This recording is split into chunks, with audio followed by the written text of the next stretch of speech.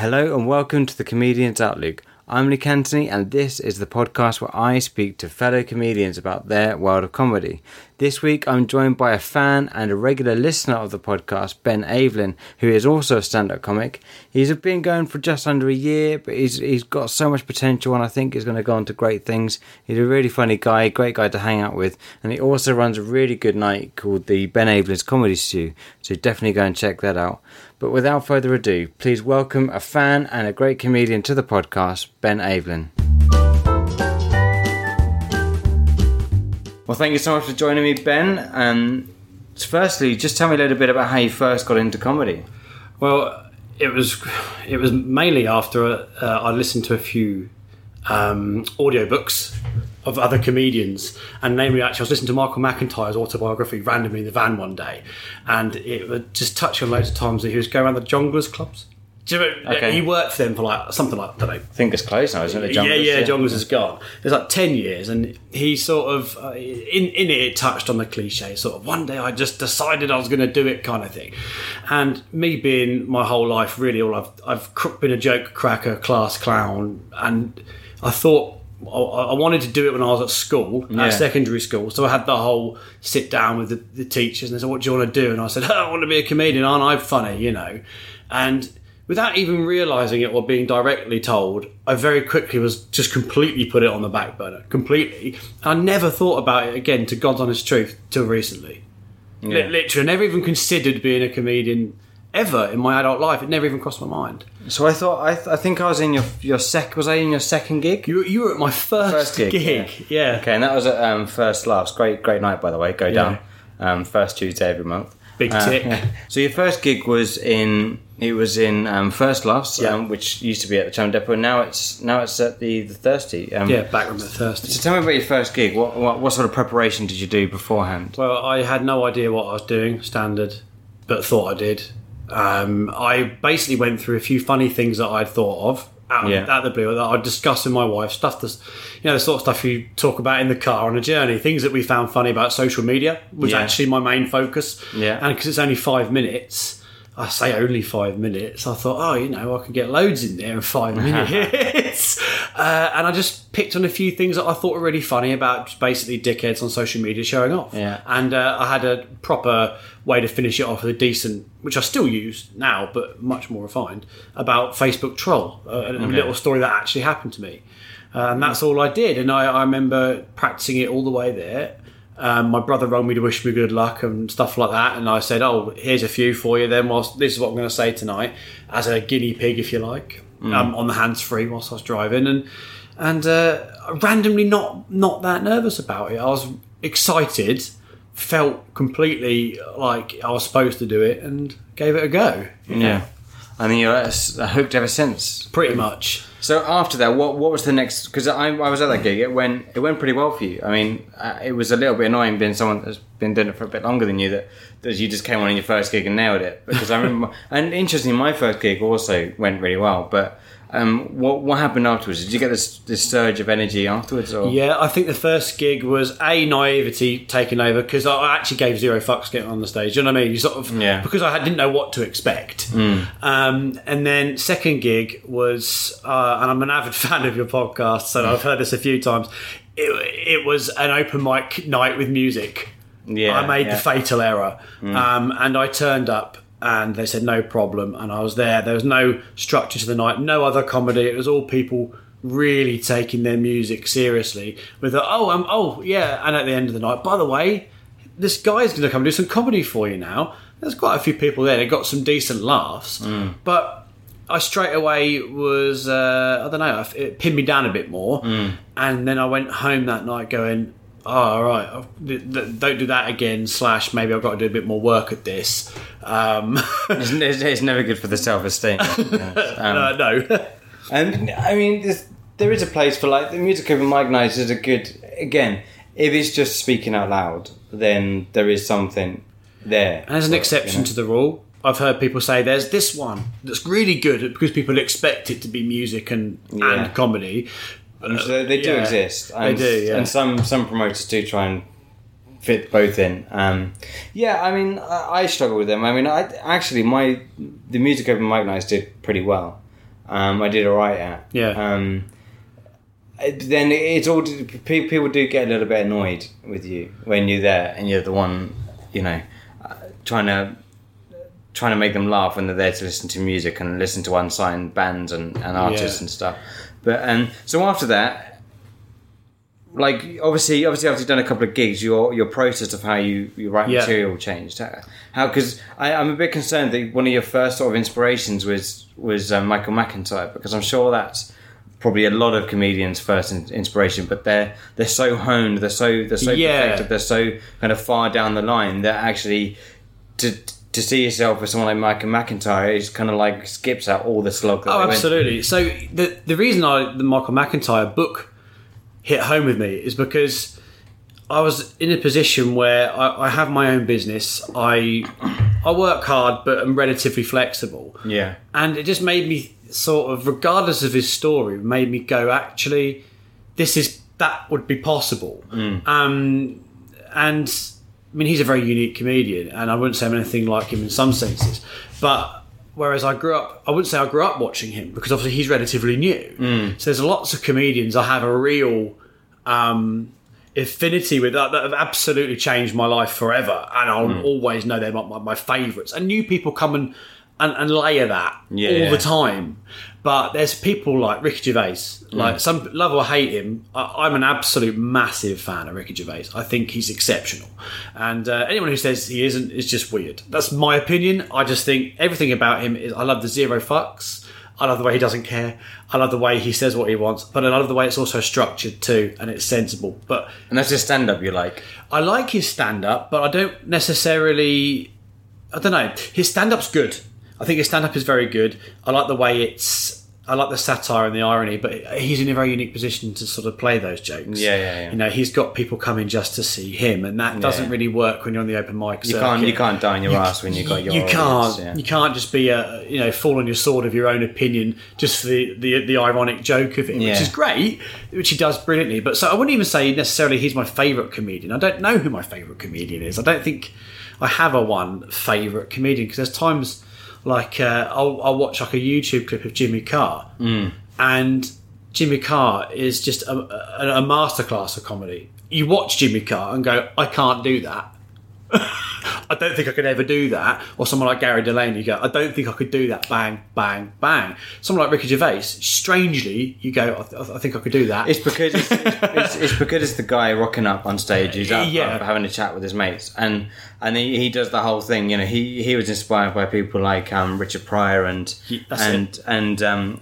Billy Connolly and George Carlin and stuff. Yeah. So they're the sort of people that come up with a couple of concepts and then just sort of work their way around it. But if you ever want to see the raw Ricky Gervais, you go to one of his warm-ups. Yeah. One of his, I think in America they call it a workshop. Yeah. Whereas a workshop here is like a lesson sort of learning thing. But so he does that. He does like loads of those.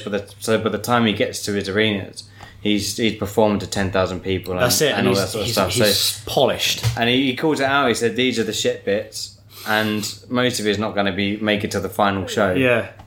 So in some ways you're lucky because you're seeing all the shit bits and no one else is going to see them, and other ways I've never seen him live, and strangely me neither. I've always been too busy. But. I don't think he's the greatest stand-up comedian out there. I really like his stuff. Obviously people like Carl Pilkington made him big time, and I'm a big fan of the stuff he does, and I like the sitcoms he did. That's kind of where I sit with him. I don't necessarily have him up there as my favourite ever stand-up, because strangely stand-up comedy has not necessarily been on my complete radar. I've been a massive fan of comedy my whole life, massive fan of everything. But when I actually really think back to nitty gritty, it's not necessarily been stand up. Yeah. It's been every decent sketch show or something like, I don't know, like Man and Partridge, which is just legendary, and these really funny sitcoms, unlike The Office, which I'm still, I can quote you just about any single word from The Office because I'm that sad.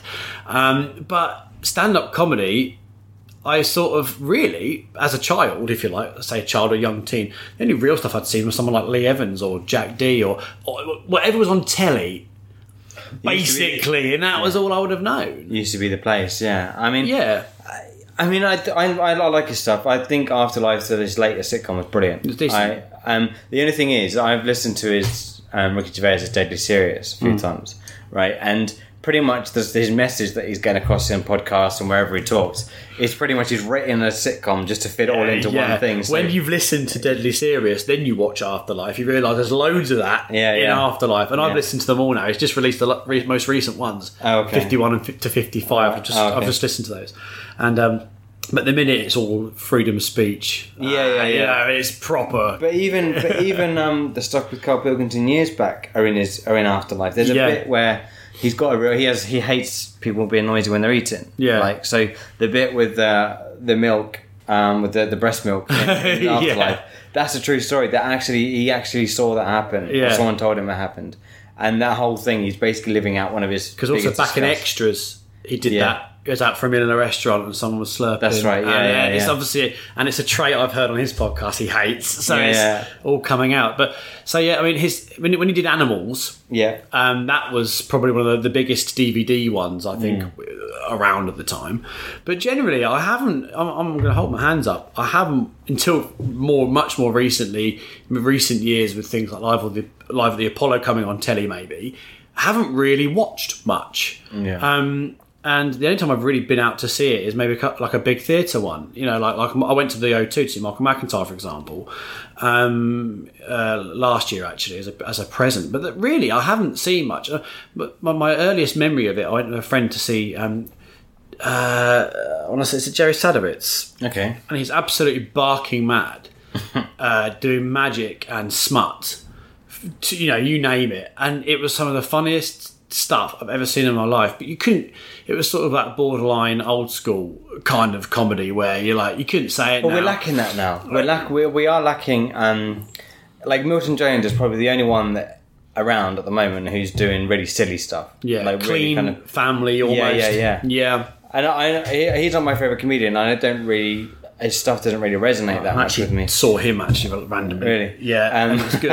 Yeah. This is where I start naming comedians, saying I just like them, and then you go like, oh, they're my favourite comedian. Milton Jones isn't my favourite. But it was the awe of Milton Jones is being in a room of people when he's making them laugh, and it twists your brain. I don't necessarily want to aspire to be like Milton Jones. Well, I appreciate how brilliant he is at comedy, but I just don't.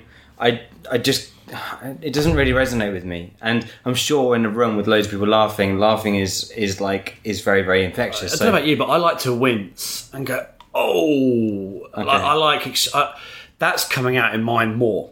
Like I had a friend, awkward comedy. You mean a little bit like right, not like oh my god, you shouldn't say that. A bit like I wasn't expecting him to say that. Okay.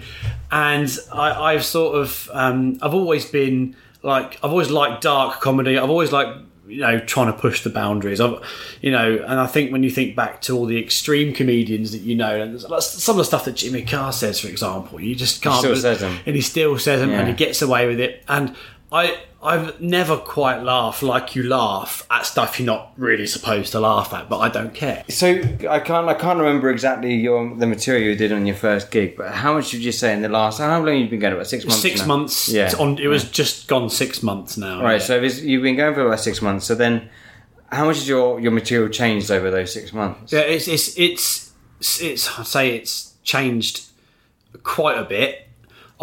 There's some things that haven't worked that I've put in the bank that I think I can make work later, and I think that as time's gone on, I've realised just how much what used to I would think would fill a couple of minutes is now a line. Right. Okay. So I'm sort of getting to that stage where I can start piecing it all together just to make a decent 5 or 10 here and there, which would have been loads of stuff in the past. Sorry. Yeah. And I'd say the premise of it's similar. A lot of the feedback I get is a bit like I don't know the term dad jokes because that's not what I do. But people compare me to the dad or the uncle who gets up at a wedding and doesn't give a shit and just tells jokes. And that's what someone just said to me the other night when I was hosting. Good jokes, I've got decent laughs, and I was trying out material, whatever, homing it in. But I think people do get the whole sense that they don't think, this guy's going to then follow me home afterwards because he's a weirdo. Do you know what I mean? There's that, you could get someone saying what I say in one way, or another. Oh yeah, I could probably find a comedian that's out there telling your jokes and go, like, does he mean that? Whereas I obviously don't. Whatever I say, I tell jokes. Tell a joke about wanking or whatever you do, in public or something, and people go, "Of course he doesn't do that, but isn't that funny?" It gets a laugh, and it's a bit lowbrow. But when you're emceeing, that kind of stuff does work, and especially when you layer it up, you're not going to expect that kind of thing. I mean, I've got a particular line in one of mine that always works now. I say one of the best things about having children is better fight in public and no one knows it's you. And everyone thinks that's funny. And I said, but I get cocky. It doesn't turn out with wanking. And so it turns out it doesn't work with wanking, right? Right. And so you get this whole sort of bit of a laugh, and everyone goes, I wasn't expecting that. And so when you fire that one out, that's a good one to have even between an act if you need to lift it up if you're hosting a night. Yeah. But it works great with all my stuff about my kids. So I don't know. It's the sort of thing I wouldn't say to a customer in my business. But even if I did, they'd go, obviously that's a joke. Yeah. And not think, does he actually go to the park and, try this out? Some people you go, probably does. Wouldn't surprise me if he did. Well, there you go. I look a bit suspicious.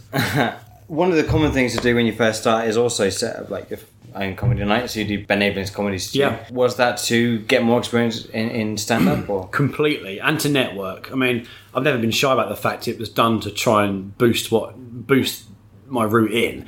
Like, I've always wanted to, because of what I do for day job anyway, I'm quite used to doing stuff like that, events or, I've always run off my own steam and it's never a problem. So, and I had a good working relationship with some venues and such that I already deal with. And like at home, for example, where I live, I've got our family own a pub as well. So it's really easy to do, basically. And so from there on, I thought to myself, I'm just going to do that. And it's a really good way. I learned very, very, very quickly that hosting was a good way to get new material. New material. And if you're confident enough, it writes itself a bit on the night. A lot of like that I talked about the wanking bit.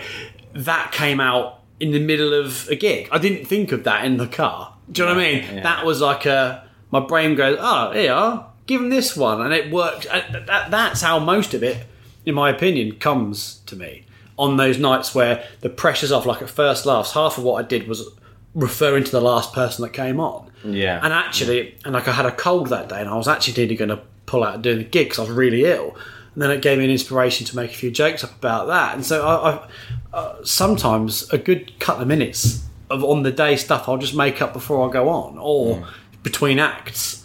And that's where that's been massively beneficial. But also, because you're hosting your own gig, you can give opportunities to other people.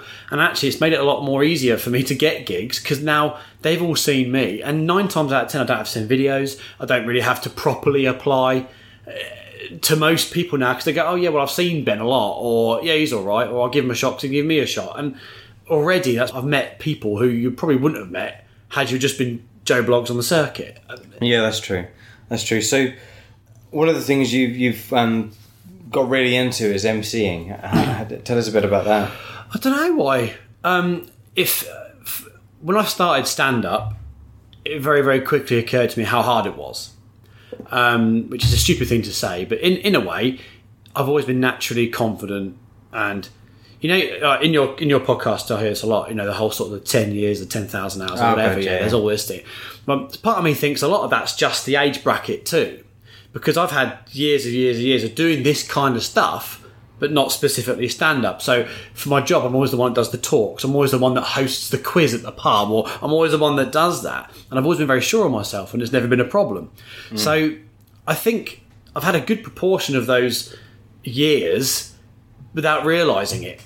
Yeah, that's true. The second I got up on stage, it wasn't an issue to do that in front of people. And I think that's a massive part of it. Really all you're doing is then you just got to get the material right. But I very quickly realised that I had that natural confidence, but actually I was going to have to work quite hard at this. So actually MCing, strangely, is a bit of a comfort blanket. When I have a bit of a rough patch, I go, that's all right, I'm MCing that night. Yeah. Pressure's off completely. Try and even use some of the gold to make it better. Polish it, and throw in a few bits of fun. And actually, so the MCing is sort of a good way of I sort of naturally fell into it. It's sort of one of those things where it felt very me to MC, and I'm not blowing my own trumpet, but I could be quite happy just about. I'm sure in very, very soon I'll be at a level with MCing that I'll be able to kind of just progress further. I don't feel nervous about MCing. He's MC'd mine now, and he did a great job. Thank you. So I felt that you needed me to then give you that affirmation, because if you said it yourself, then it would have been a bit arsey. But I've said it now, so it's fine. I can cut that bit out. I mean, regardless of what the quality of my standard, to me it feels comfortable. Yeah. It feels like, do you want to MC this, Ben? Yeah, actually, that for me, I've got to be there all night, but I get to see a whole bill, which I like as well. Well, it makes me stay.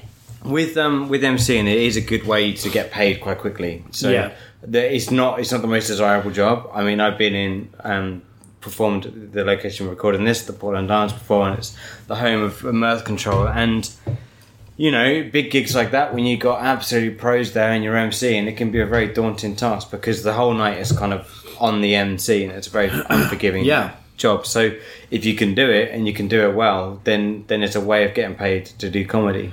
And what do your family think to you doing comedy? My wife is amazing. She doesn't listen either, so I mean it. Okay.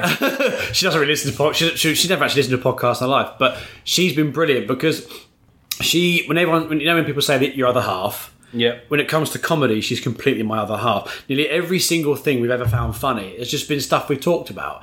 And so when I'd say, I've done a joke about that thing that happened to us, or there's a bloke that died on the farm, terrible story but a hilarious joke, she knows it. So she's like, oh, you've done that, have you? And then I'll sometimes go, I want a really silly song as a topper to this joke. This is the kind of thing, can you think of one? And she'll come up with it. And she's incredibly good at that, and she's been really, really supportive, because I think she very quickly knew that it was my kind of thing. And she's almost got this sort of awe and respect that she goes, I just wouldn't do it, so isn't that amazing? My main aim is, as I progress through my, hopefully keep going, I'm fully intending on keeping going and progressing and hopefully getting paid for it one day, and who knows, that's the aim. Genuine aim is that she'll be able to come into it more, because she loves comedy. And having more justification financially to do comedy, my wife will be able to come into it as well, because she's incredibly funny. And if we've got to start writing shows or sketches and stuff, she'll come into her own. But she hasn't got to be in front of the camera or in front of a microphone. She can come up with stuff. She's got a completely different angle on things, which is really good for me. So I'll go, I can't think of this. But I did a panel show recently. And it was called it just so happened it was about a day in history, and it turned out the day we got you can look up whatever you like, and I chose O.J. Simpson trial, and it was a lot of stuff, and I wrote some bits and bobs down about it, and then I said to my wife just like the night or so before, I said, I'm not quite happy with this. Normally she can't help because it's in here or whatever, and I've got to go and deliver it. Whereas she said, well, shall we do some more research together, structure it? And then she goes. She researched it all. We researched the whole thing, which is much more her style. I'm lazy, so I'll be like, I'll go bang, bang, bang, bang, bang. There's my jokes for tonight, and I'll mix it in with some other stuff. Can I do that on my way in? Yeah, that's and I'm getting better at that. The behind the scenes work now, but she's very, very good at that. She'll spend all night writing and researching, and she researched this whole thing about O.J. Simpson, and it turned out we structured it and we went all through it, and I added some jokes and it went brilliantly. So I think in the future, with more of a name behind you, there's more she could get involved too, because I think she'll be really good in comedy. My other parts of my family were at my first gig. They're like, oh, at last.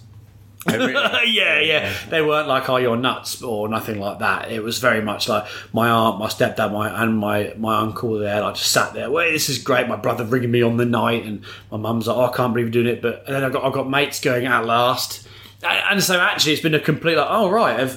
No one's ever said you should be in comedy. You should do stand-up comedy. The second I said I was going to do it, I had a few people like more current friends who know me now, who are a bit like, oh, maybe they wouldn't have suspected I've always been a joke teller, but I'm not that. I don't know. I don't give it off much these days. I'm always busy and whatever. But people that know me from years ago, family and close family and friends, are like, yeah, yeah, I can see it. Great. When's your... And there's, they're desperate to come to the shows and things. So it's been pretty cool, if I'm honest. And I haven't invited my family to any of my gigs yet. Really? My partner's even stopped coming to my gigs. I find there's a mix. My wife's never seen me, but that's purely logistical because she's always got the kids, and I'll time a gig when a day I'm in the area somewhere or whatever. But that's not for me not wanting her to see it. But my family have seen it quite a few times, and I'm not bothered about even dropping the C-bomb if I had to. It don't really matter in front of family. They sort of know how I am. Yeah, if you don't say it, they might be surprised. Yeah. So, out of your friends and your mates as you grew up, were you always the joker then? Yeah, I'd have said so. Pretty much. Yeah, that's straight up. Always just taking the piss, and I was always sent out of class. But I was always sent out at school. I was always sent out of class because I'd rear the teacher up. My problem was I was when you get your school report, very bright child, but if only you put that effort into his schoolwork and not making people laugh. And that was me in a nutshell. And I still do it now. I still go, how much work have I got to do? It could be an incredible amount of work or not.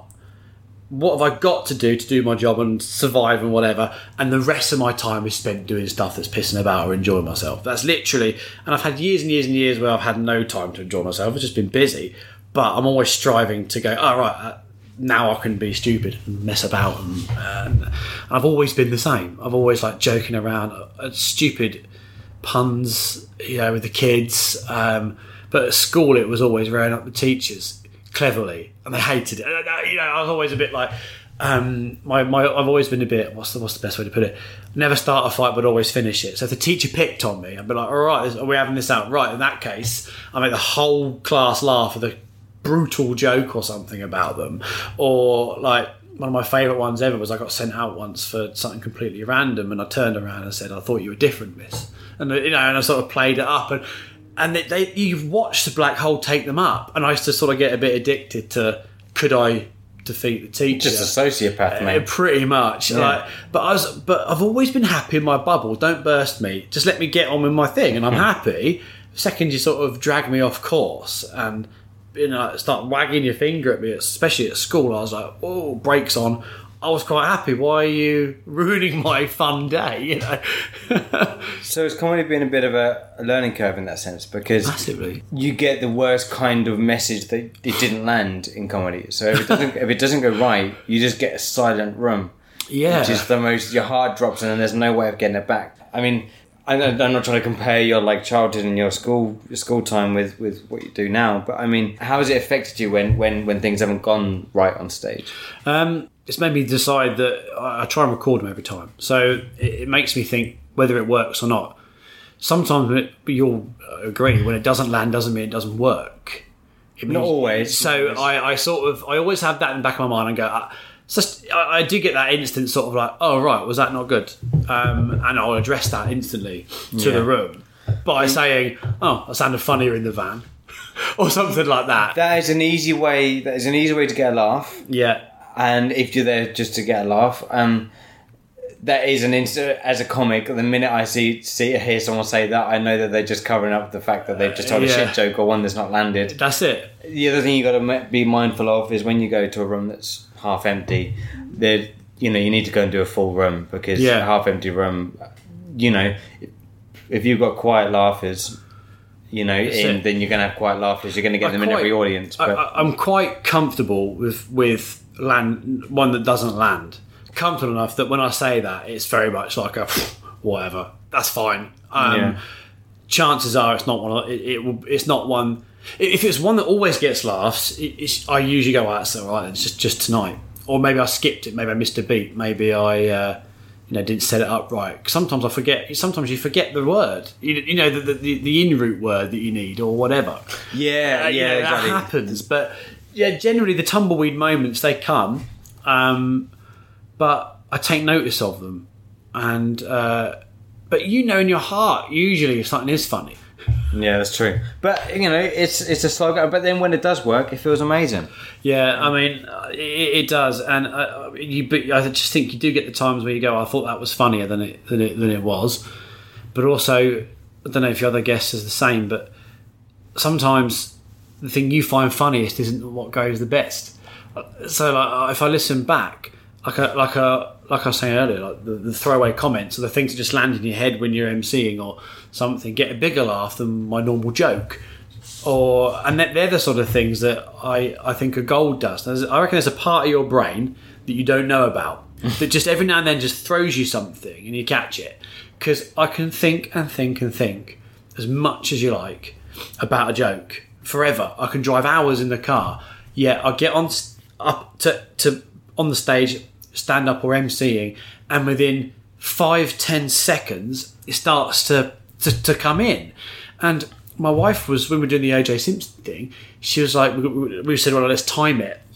And so I was reading it for her, she was timing it, and she says, I'll throw some stuff in. And I was like, but the switch isn't on. I can't sit in my house like I'm not. It's almost impossible. I can't describe it. And unless you've done it, you don't know what I mean. Like when you go on stage, something turns on that's different. Mate of mine, Adam, says he sounds like I'm like a TV show presenter. My voice changes. Right. Because I'll be chatting with you and then I get on there, hey, so good evening kind of thing. And not that's accentuated, obviously, but I can't help it. I don't know I'm doing it. It's just, it's perform time now. And then when you're in perform mode, it sort of feeds you stuff. If you want that little bit you did there with the presenter voice as a soundbite to send to promoters and like the ITV, I can always... This is it. I can always cut that out and give it to you as like 10%. A show reel package. Yeah. So what's your next step then? I mean, how often are you gigging? Well, I'm trying to do it as much as possible. I'm lucky if it's once a week. Oh, really? Once a week's usual. Sometimes a couple of times a week. Yeah. I've got quite a few this month, actually, so I'll be doing it more than once a week this month. But it's just hard to fit it in.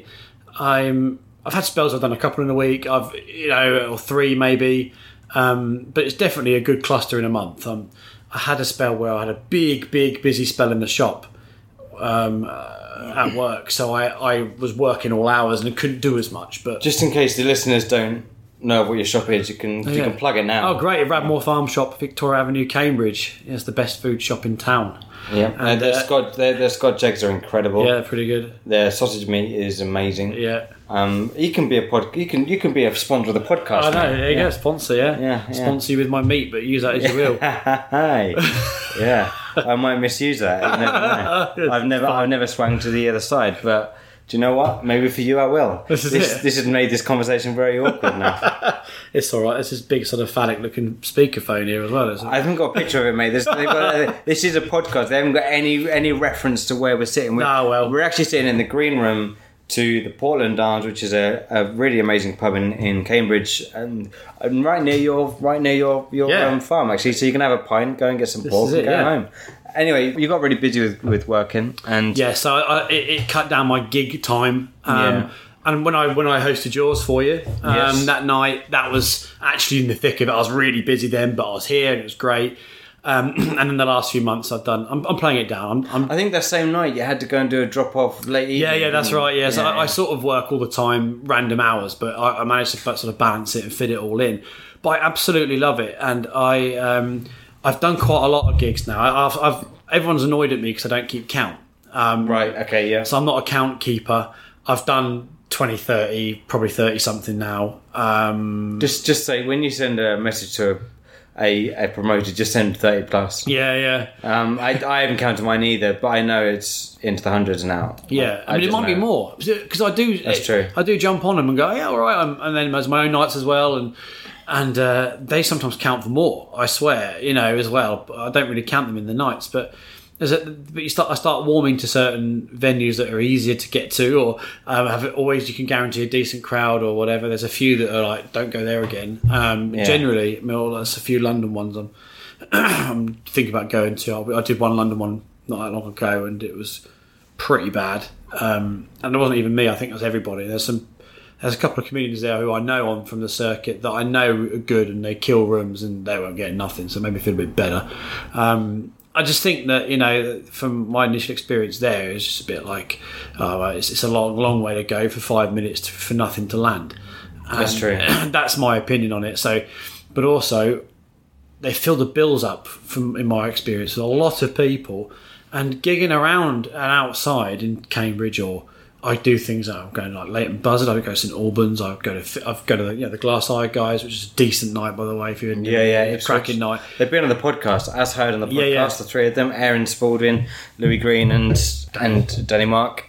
Great comedians. They do great nights in Suffolk. They are amazing. Decent. I mean, the one I did was a Felix Day gig at the Coppers Bar. That's right. And that was as good an audience as you'd ever get. The thing what was good about that gig was that the crowd were there. They're laughing before they got there. You could tell.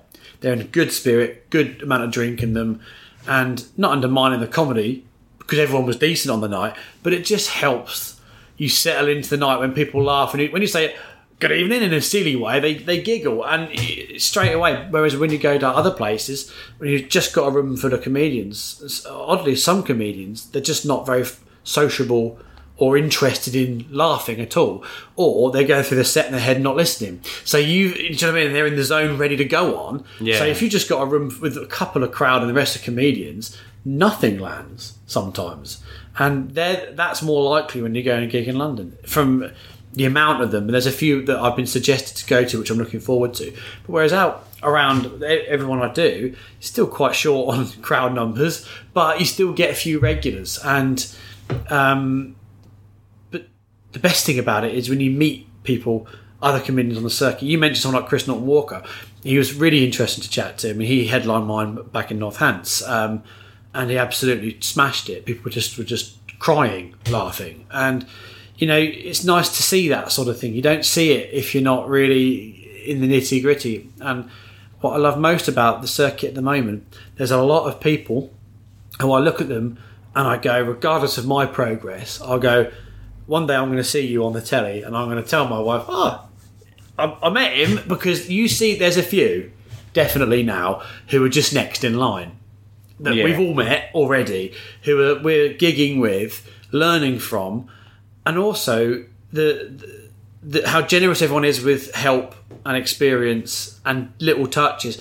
I thought it'd be a bit more competitive than it is. I think in a way it's competitive because everyone's got to make a living. Everyone's... don't knock the bucket if there's a few quid going type thing. Everyone understands that. Put to one side, everyone is super, super helpful.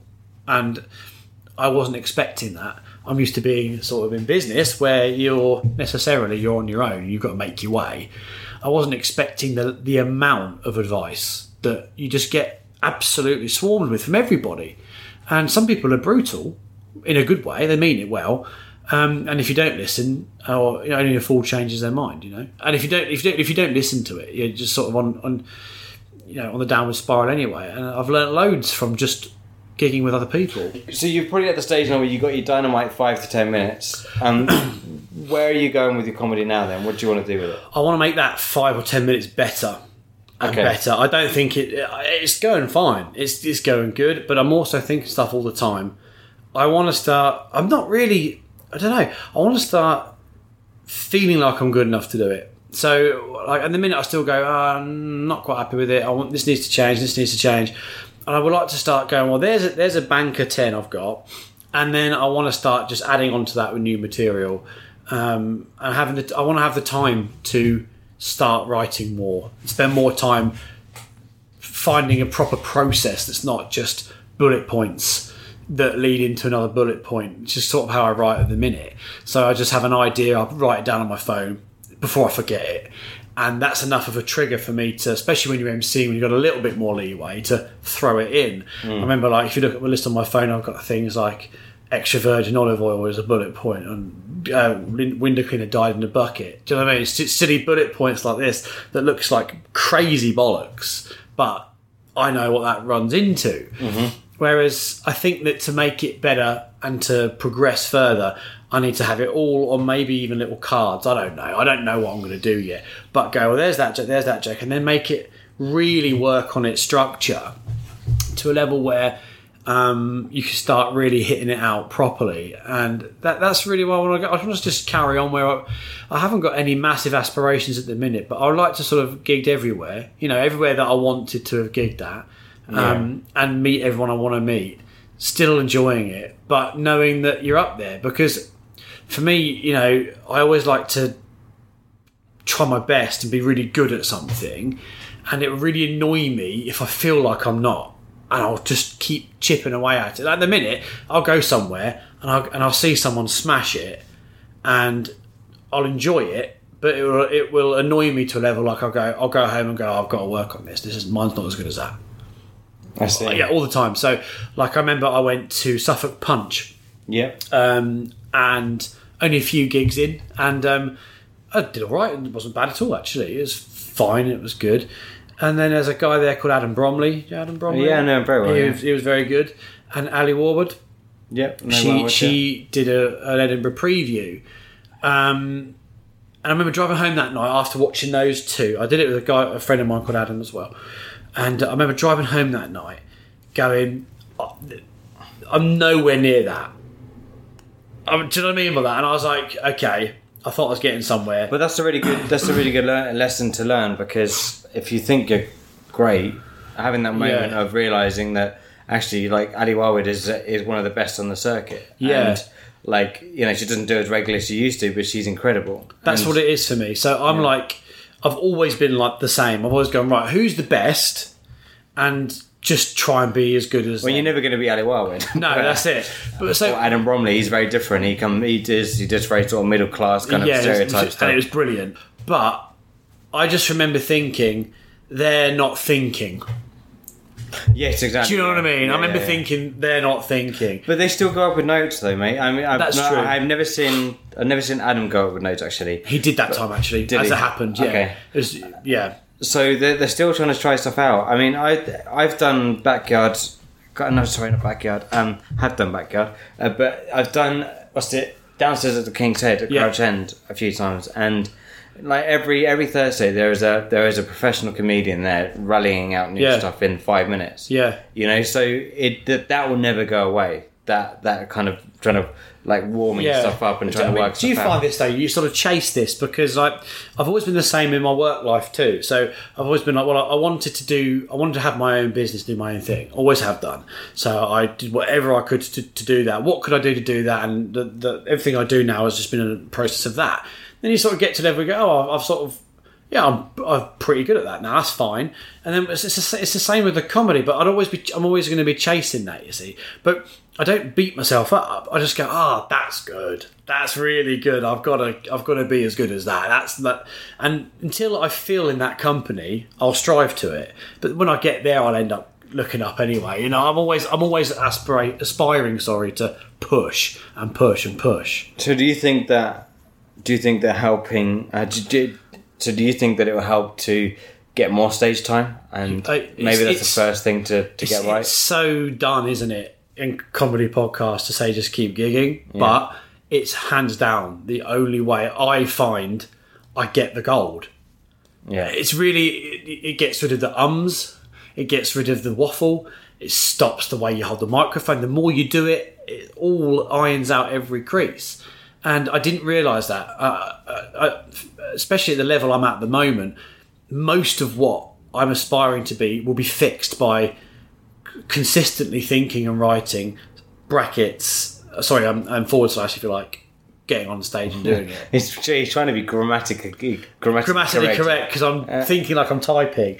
But for me, those two things are where I severely lack discipline is constantly gigging, which is going to have to happen, you know, much more frequently than I do, especially a spell. But it's the time at home staring out a window with a pad open that you need to do, you know? Yeah. Like, you need to have those moments of, right, I've got to sit here for an hour and just think of that.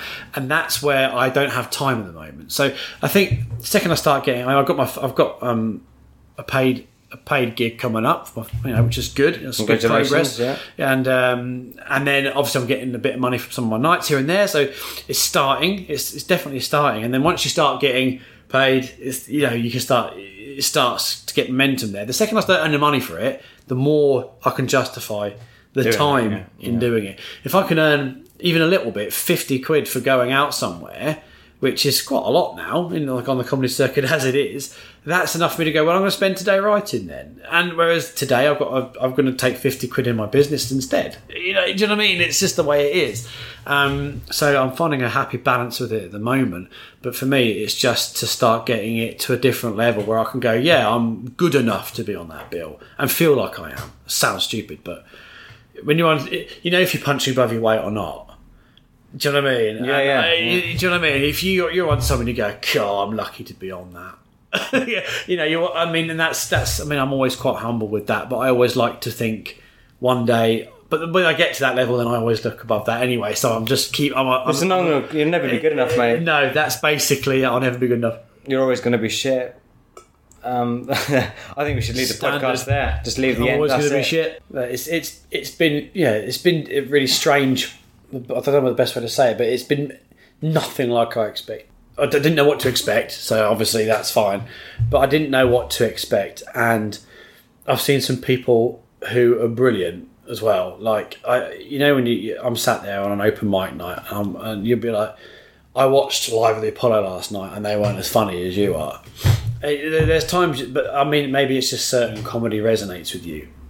Yeah, then others do. But real comedy is on the circuit, though. I mean, I agree. It's on the open mic circuit and in the comedy clubs, and that's where, you know. I'm not saying like tours are also the same, but I mean, TV comedy stuff that's been honed. I mean, that I don't know how much they manufacture like Live at the Apollo. I don't know, but I mean, again, I would, if someone turned around to me tomorrow and said like, you're going on Live at the Apollo, I'd come up with my best stuff and kill it. Yeah, right. Of course you would, but it doesn't. But now, Live at the Apollo is not quite the level of what it used to be. Right? That's right. So getting on that doesn't mean quite. Yeah. So I mean, I find that when it comes to things like that, is my. But then again, I say that Rosie Jones and Kerry Godliman have been on there recently, and they're amazing comedians. I like Kerry Godliman. I haven't seen the other one. Rosie Jones, yes, she's fantastic. Well, I don't know about you, but I find that because my sort of style isn't necessarily that quirky, I would say I'm probably in the bracket of mainstream. I'm not like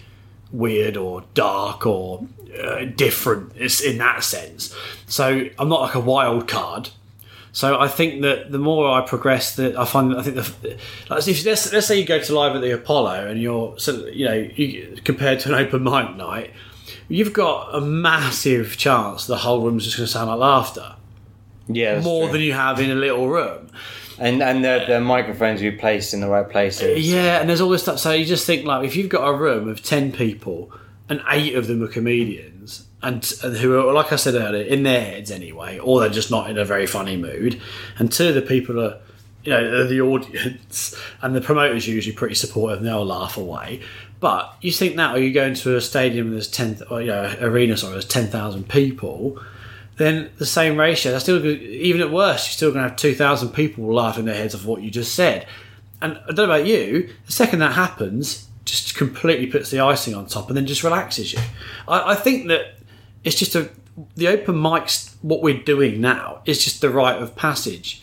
Because I've never, ever, ever considered getting on a massive stage and it dying. It's something about it. Like, people are laughing before you get on at a comedy show. You'd hope so, because you've probably had a very good MC. Exactly. They're sort of laughing before you come on. You got, like, at Live at the Apollo, they get someone who's pretty decent or famous to do it. And let's be honest, if you're signed up and paid and invested in a comedy night, you're laughing about, before you've even got in the door. You're in that mood. You've had a couple of drinks in the entrance hall. You get there, the MC, like you said, livens them up. And even if they're mediocre, they're in good spirits. They're not sort of dragged to a room that they would have just been having a drink in a pub anyway. Or you're just interrupting their book club. Do you know what I mean? Or whatever. So I think just by default, there's a lot of people on the circuit now who would still get on that stage and still kill it. And I think that's sort of like how I feel, that in time you'll end up getting to that level where you'll probably be better and better and better for doing the rite of passage stuff. But when you get to that sort of higher level, you just get laughs for less. Yeah, that's true. Do you know what I mean? You can go. You see people walk on stage. I can't think of an example, but a comedian who we all know, someone that's very famous, can just go up and say, "Hello," in a funny voice. And everyone's like, "Ha ha ha!" He said, "Oh, I ate my breakfast this morning." People are like, "Brilliant!" Do you know what I mean? Like, they just say, anything and they laugh. Yeah. Whereas you're really having to work hard on the open mic circuit. Well, even in comedy clubs, to be honest. I mean, yeah, that's true. I've been to like doing like the backyard comedy club, which is a really good room, and you do very bad to fail in that room. Like they are genuinely there for comedy and they love it. And then again, downstairs at the King's Head, they're quite a polite audience, a bit like Cambridge audiences. Yeah. Again, lovely room, mirth control. When I was here, they left the aircon on all day. It was in the middle of winter. And they were freezing. People had their coats on still, so you're never going to warm an audience up in the literal sense. Well, I did a gong show in Leicester, and that was some of the best and worst experience yet, because I did that and it went quite well. And I got to the final, which was good, with no red cards at all. But it was quite tough because when I read the review back, there's a review of it as well, and that was quite picking on what you said. But also, I also didn't expect to get to the final whatsoever. So when you're in the final, you've got to have another minute, and I give them everything at the time, all my gold. I was like 5 minutes of brilliance, whatever, this is the best I've got. And thinking, I wasn't many gigs in, it's quite new, first gong show, and I was up against some people that had done loads of gong shows. And then I got to the final and I was like, bloody, I had no idea, never ever thought. And then I just ended up going on the front with nothing, and that just terrible. But it made me think to myself, well, actually, if you've got a good room who you warm to, that's where MCing for me comes in. So if I'm really unsure, it's a tough room, or like it's a gong show or something, but you've got people out for the night, they're not just randoms, they've come out for a comedy show, you've got a chance if you can get up there and give it a bit of personality. Even if you're not as funny. So that was like a tiny room, but that's an example of what I was just saying, that they were up for a laugh. They would come out to watch a gong show because they want to see people have fun, but maybe see people fail or whatever. So I feel that there's opportunities there to, but it's just so tough in certain places. But the gong show was an incredible learning curve. And it made me think you got to be much sharper, and it made me much punchier. So it was good and bad. It was like it knocked me a bit. I was like, I've got to do more work on this. But it made me get a tight 5. So it forced you to. So you said that the comedy world has been nothing like you expected it to be. No. So if you were to look back at Ben Aveling first starting off, first thinking about going into comedy, what would you tell him? Well, it's a good question. Thank you. Don't expect it to be easy. You expected it I expected it to be easy. Arrogant, isn't it? But it's not necessarily an arrogant thing to think. I didn't know anything about it, so it was naive in the sense that I just had no idea about any of it. Literally, the first laughs I heard about through a customer, Nessie Ward. Yeah. She was a customer of mine. And I don't even remember how it even came up. But in the shop, I spend a lot of my time just telling jokes to customers, just joking around. And I think I said to her once, I'm thinking about getting into it. It's completely random out of nowhere. So I owe Nessie Ward a lot for... she sort of was my complete en route to the comedy circuit, because I had nothing. I never heard of any of it. Nessie Ward was the first guest on this podcast as well, and she runs an amazing night at Wine Gums, which is the first Saturday every month, and that's at the University Centre in town. Yeah, and so she was the grad pad in town. She was instrumental in getting me started. She gave me loads of names of people, and including yourself, because you'd started the Boathouse one, and things like this. And she was just constantly sort of saying to me about these things, and I think that. Would I have done anything different? Probably not, because I think that you have to fail to learn. I don't think you learn from positive stuff. I don't think you'd ever learn if it all goes well. I think that after my first one, I got the buzz and you get hooked. After the second one, I went, avoid those nights. But then I think, like I said, I really, really realised, like I said at that night at Suffolk Punch with Ali Warwood and Adam Bromley, I went, I've got some work to do here. That's when I really went. And so then that's when I learned for myself So I would have told myself that when I first started. Don't expect it to be easy. Don't expect it to be easy. Just don't expect it to be easy. I think I'd also sort of. I don't know. It's a tough one. It's a real tough question, isn't it? Listen to the Comedians Outlook podcast. Yeah, that's also a really good start because you are speaking to people that haven't either have been in the game for a while or haven't been, and I think that's fair enough. I hate saying like what advice would you give to anyone because it's always going to be get up and gig and do it.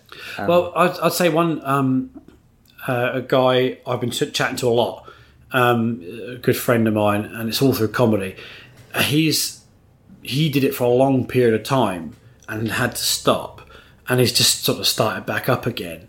And so he's got a real good insight into it, and so he would sort of give me lots of advice, and it was stuff that I didn't even notice I was doing, like moving, flicking the mic, and moving the mic away, and all these things. I'd say you can tell someone who's really new by how they use the microphone.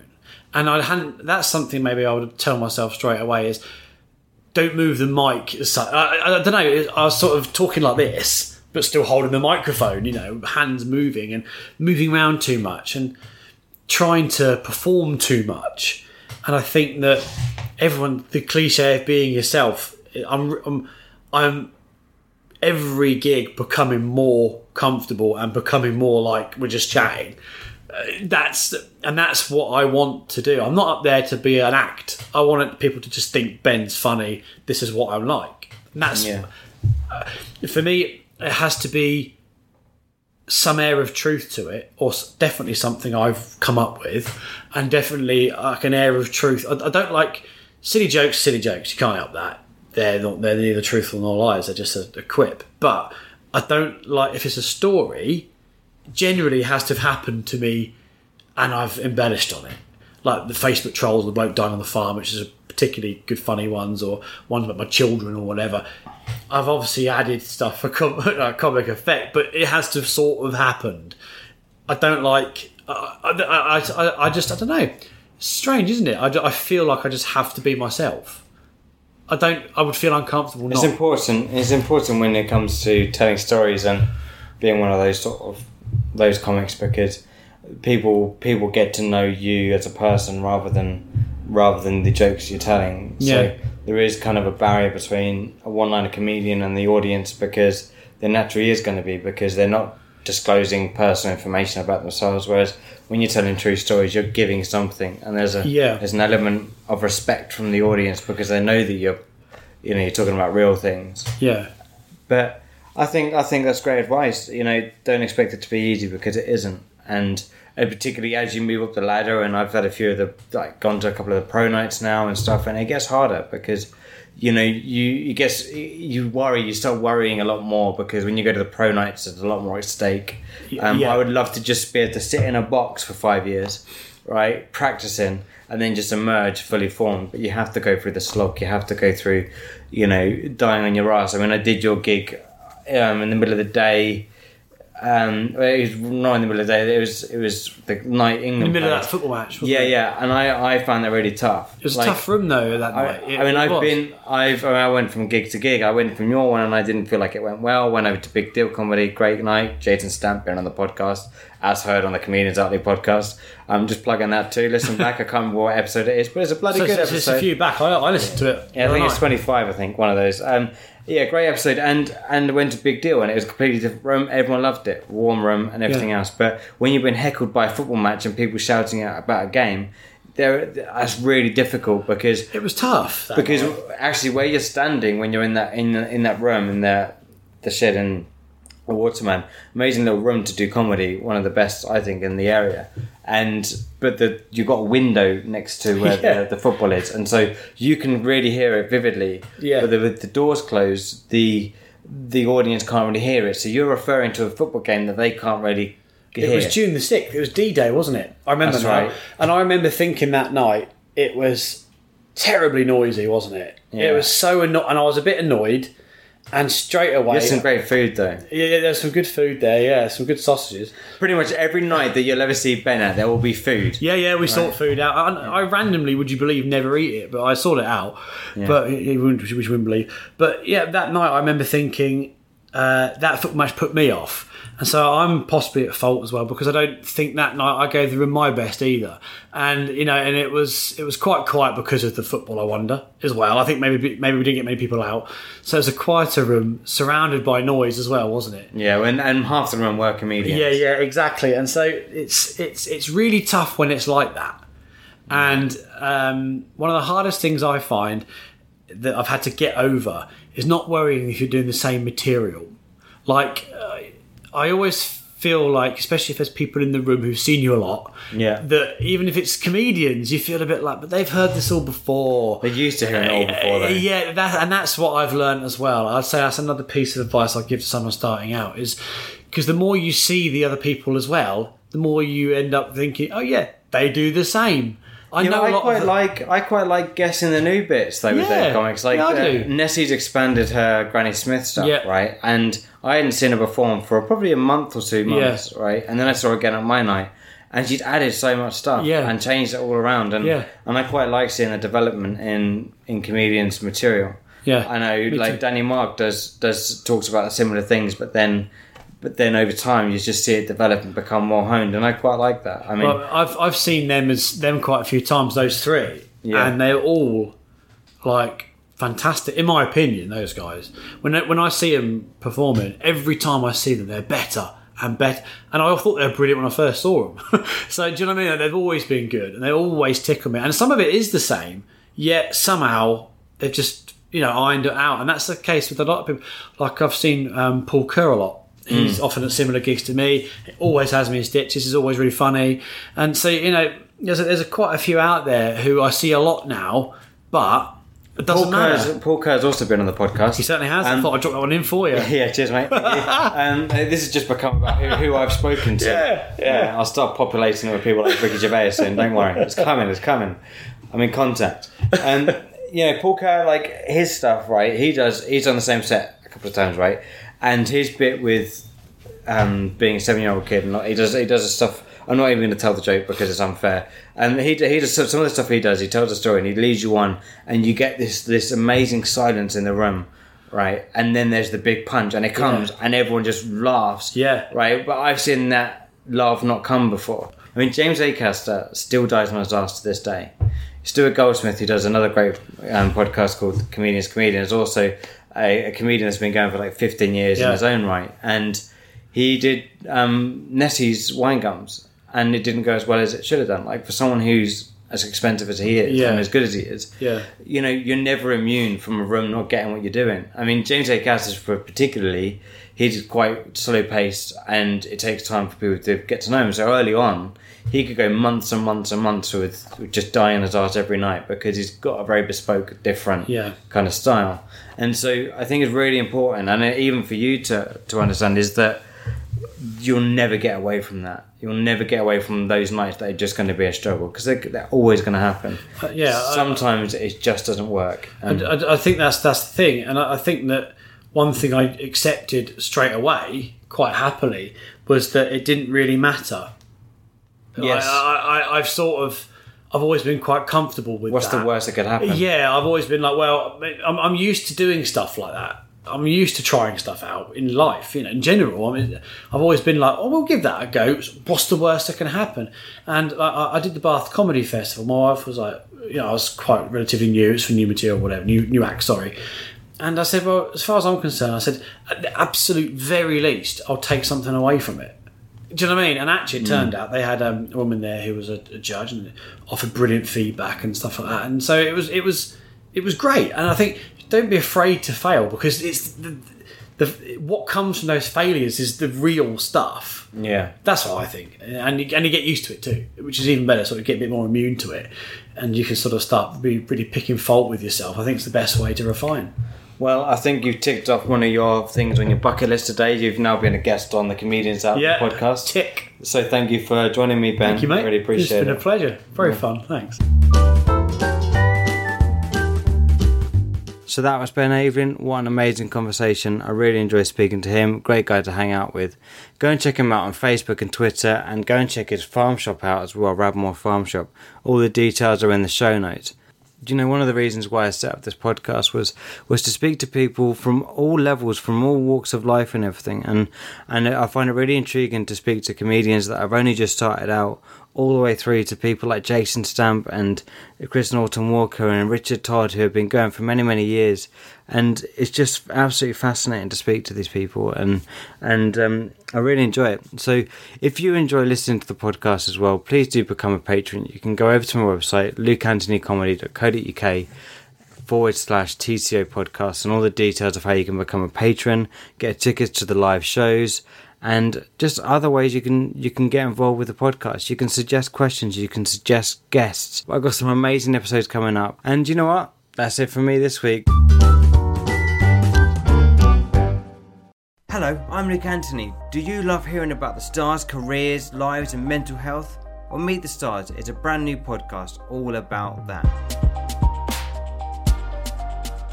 Join me every week from Wednesday the 2nd of December for an excellent conversation with a different star each episode.